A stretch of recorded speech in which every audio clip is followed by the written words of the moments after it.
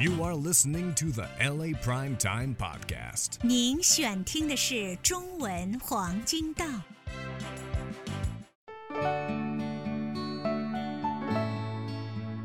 本节目由嘉联太平医疗网赞助播出。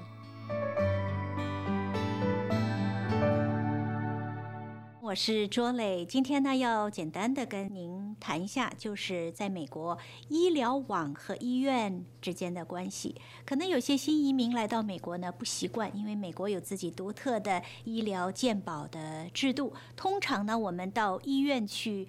看病，那除非说你有急症要去急诊室看医师，或者稍微轻一点的呢是去紧急护理中心。通常大家要看病的话呢是不到医院去看病的，是看自己的家庭医师。所以呢在美国首先我们就是要买医疗保险。那今天呢我们简单的以 HMO 为例，那么大家买一个保险，买 HMO 买定了之后呢，你就要选一个医疗网，然后要有一个网内的家庭医师。那我们今天呢以嘉联太平医疗网为例，如果您成为嘉联太平医疗网的会员呢，你选一位家庭医师。其实嘉联太平医疗网他们合约了上千位家庭医师还有专科医师，选了健保计划，选了医疗网，选了家庭医师之后呢，当然平时你有什么需求的话呢，比如说哪里不舒服了，就去看自己的家庭医师，然后家庭医师呢按照您的情形转诊到专科医师。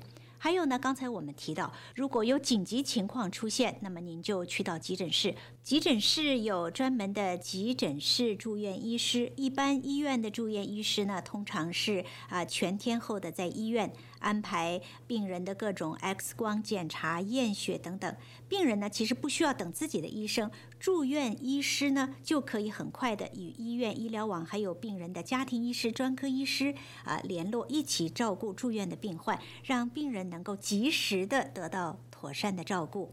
除了住院期间的照护，住院医师更会安排病人出院之后所需要的后续检查，或者是出院之后要继续看专科医师等等。我自己本身是嘉联太平医疗网的会员，因为作为我们华人，其实选择嘉联太平医疗网有非常多的方便，因为很多的家庭医师和专科医师都会讲我们的语言。再说嘉联太平医疗网与我们华人聚集的地方的医院都签约，比如说大家熟知的仁爱医院、嘉惠尔医院、圣盖博医院、El Monte 洪恩医院、威提尔医院、安纳汉医院，还有在 Riverside 的 Parkview远景医院。如果您是因为特殊紧急的情况呢，住到了一个医院的急诊室或者是住院，那是嘉联太平医疗网非签约的医院，也不用担心。通常呢是等病人病情稳定了之后呢，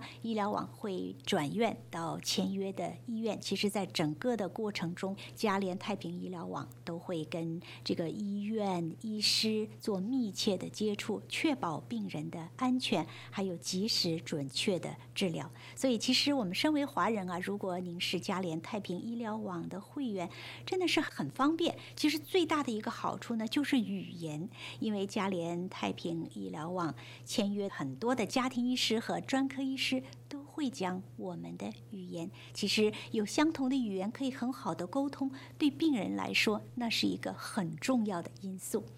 我是卓蕾，谢谢您收看我们的节目。如果大家有任何关于嘉联太平医疗网的问题呢，欢迎您拨打800号的电话咨询他们。祝各位健康快乐，还有我们要过好每一天。